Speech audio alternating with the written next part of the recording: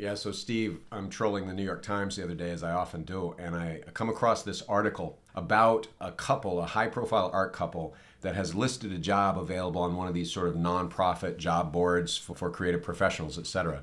And I'm just going to read a portion of the job listing so that people get a sense of what we're talking about. But I'm quoting the article, among other domestic chores, the aspiring subordinate would, quote, serve as the central point of communication to household staff, including chef, nannies, landscapers, dog walkers, housekeeper, contractors, and building managers, but also be left alone with the couple's 4-year-old. Clothes would need to be picked up from high-end stores for purchases. One could expect to coordinate all cleaning, repairs, and guest stays. They have a green thumb. They would be expected to manage the apartment's rooftop garden and maintenance that themselves, as well as make restaurant reservations, RSVP to events, create detailed travel itineraries for the couple to do domestic and international excursions, get their passports, get set up their hotels and various airport escorts, as well as manage travel bookings for members of the art studio. And finally, the ideal candidate must be dedicated to a simple goal: make life easier for the couple in every way possible.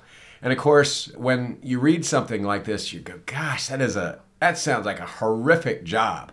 Somebody out there is listening, go, I need that person. But let's think for a minute about the experience of the person actually applying for that job.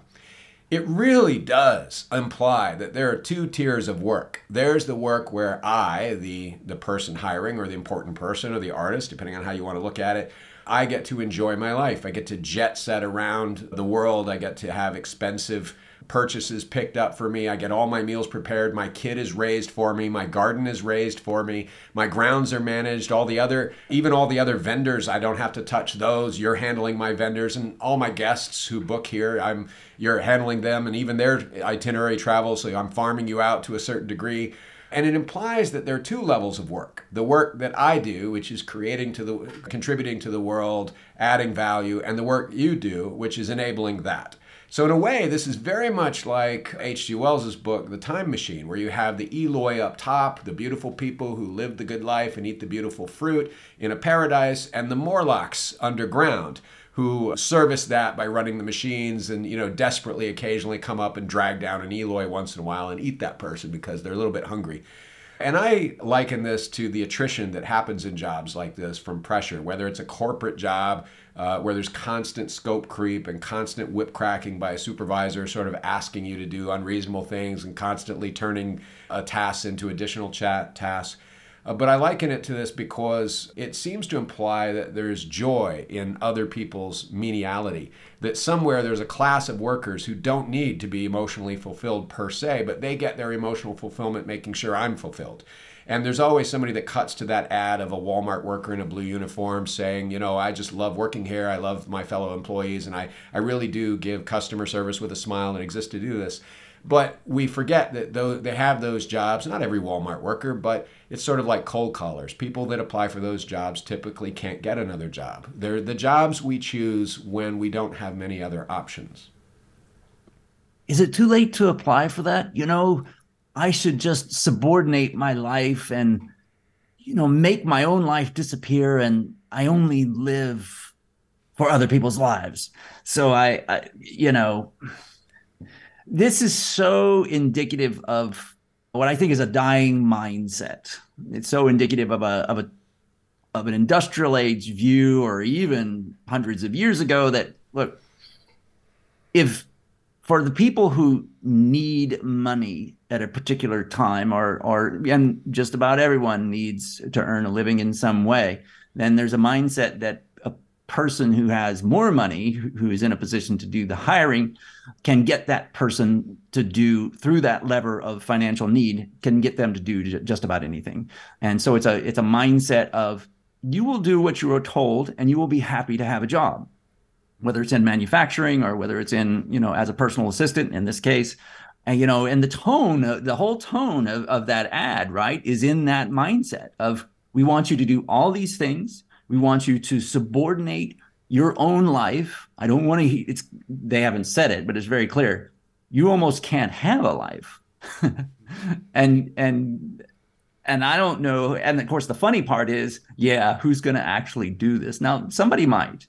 but there are fewer people, I think, who are willing to raise their hand, whether it's this job or other jobs where that's the mindset of you will, if you have a financial need, you will do as you were told and you will like it. Yeah, it's very Downton Abbey, right? When you talk about it being from another era, you're not quite down in the mines, but you're certainly down in the basement, in the lower levels of the house, eating whatever's left from the food, living in a tiny room, and you don't really get to leave or have a date or take some time to yourself or any of that stuff.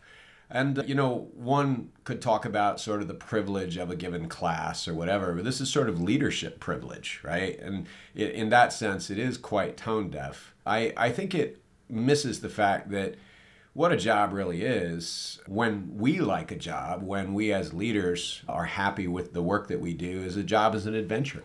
It's full of interesting challenges versus unreasonable ones. It allows us to use our brains and our creative energy. It uses the whole person. And one might say, well, that job requires all of that. That's the difference, right? It requires all of that to barely keep up with it, but it requires also all of that. And I think the dial is set toward, sure, we want your brain, your soul, your body, your emotions. We want every part of you locked up in a little control mechanism. And in that way, people have wanted this since the Egyptians built the pyramids. I got a question for you. So here's the setup, because my question is my interpretation of this, does it make sense to you? So my interpretation is I have a hunch that Western society in general is starting to view individuals, each of us, from a peer-to-peer perspective and less hierarchical. So even somebody of modest financial means, I think, is starting to demand dignity and respect, and also knows that the thing that I can control, my own life, is what can preserve happiness. I can't depend on somebody else, and so I'm going to work hard to protect it. And so, yeah, I don't care how wealthy you are. If you're going to speak to me that way, or if you're going to expect me to do these certain things, I'm not putting up with it. And people start to see each other as peers, even if the work itself may not be that prestigious. I think it creates well, I'm not doing that. I'm not going to work at this job or that job. Do you share that view, or do you have a different explanation on what's going on with crappy jobs? Well, yes, and to the audience, we froze up there for a minute, but we're just going to keep going rather than try to recreate the experience. But I got the gist of what you're saying, Steve. And so I would say, yes, we are starting to pick at the old hierarchies where there's a different class of people, etc. But Robert Heinlein, a science fiction writer who was also a political and social theorist, and wrote two kinds of books: the shoot 'em up Space Odyssey and the work of philosophy in a science fiction setting. He wrote, "Distrust the obvious, suspect the traditional." And so for me, it looks like things are shifting, but I see a whole class of people still essentially going along with a very rigid, military, top-down, hierarchical approach to things, and they're young people. And they're the youngest generation in the workforce. And I see often a belief that, yep, this is how it's done. This is what we saw our parents did. This is what we've read in the history books. This is what you got to do. The template is still really, really strong. So while I think the shift is happening a little bit, I distrust the obvious. I suspect the traditional. I do think that we need to help it along to a certain degree. And I think if we don't do that, we risk our companies becoming irrelevant and our relationship with employees becoming even more tenuous, more ghosting, more people not showing up for work, more turnover, etc. And what that requires, I think, is self-awareness. And when I say self-awareness, I mean self-awareness among us as leaders. So first, we need to be aware that employees have the same emotional needs that we do. They are not a separate category of people they're not trolls that work in the mines.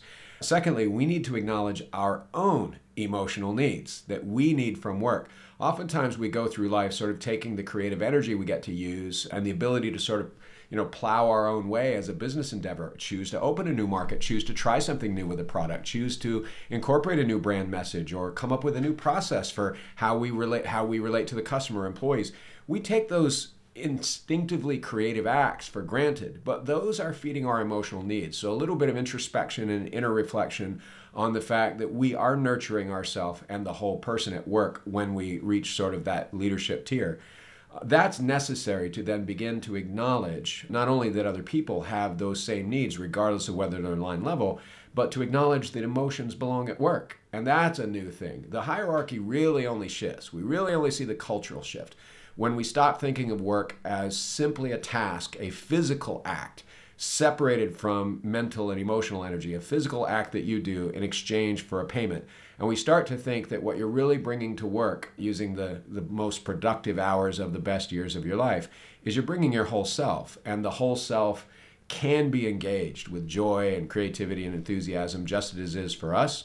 And consequently, we need to ensure we create the conditions necessary for employees at all levels to experience that. Yeah, work is a social endeavor. I mean, it's we like to think of it as rational, and when we think of it as rational, we start to treat people like robots. How much output do you produce per hour? But the truth is, increasingly, especially as machines take over labor, everything we do is collaborative. It involves some form of creativity or creation, even if we're in a production mode or we're in a service role. We're still creating something. We're creating a product, or we're creating an experience for a customer. And so, yeah, it's that orchestration or a choreography of customer and provider, and it's not just trying to get people to repetitively do, even though there's tons of work out there where, yes, we're still trying to get people to do repetitively what a machine can do. I think this is where it goes, is bringing your whole self to work to create these experiences and products.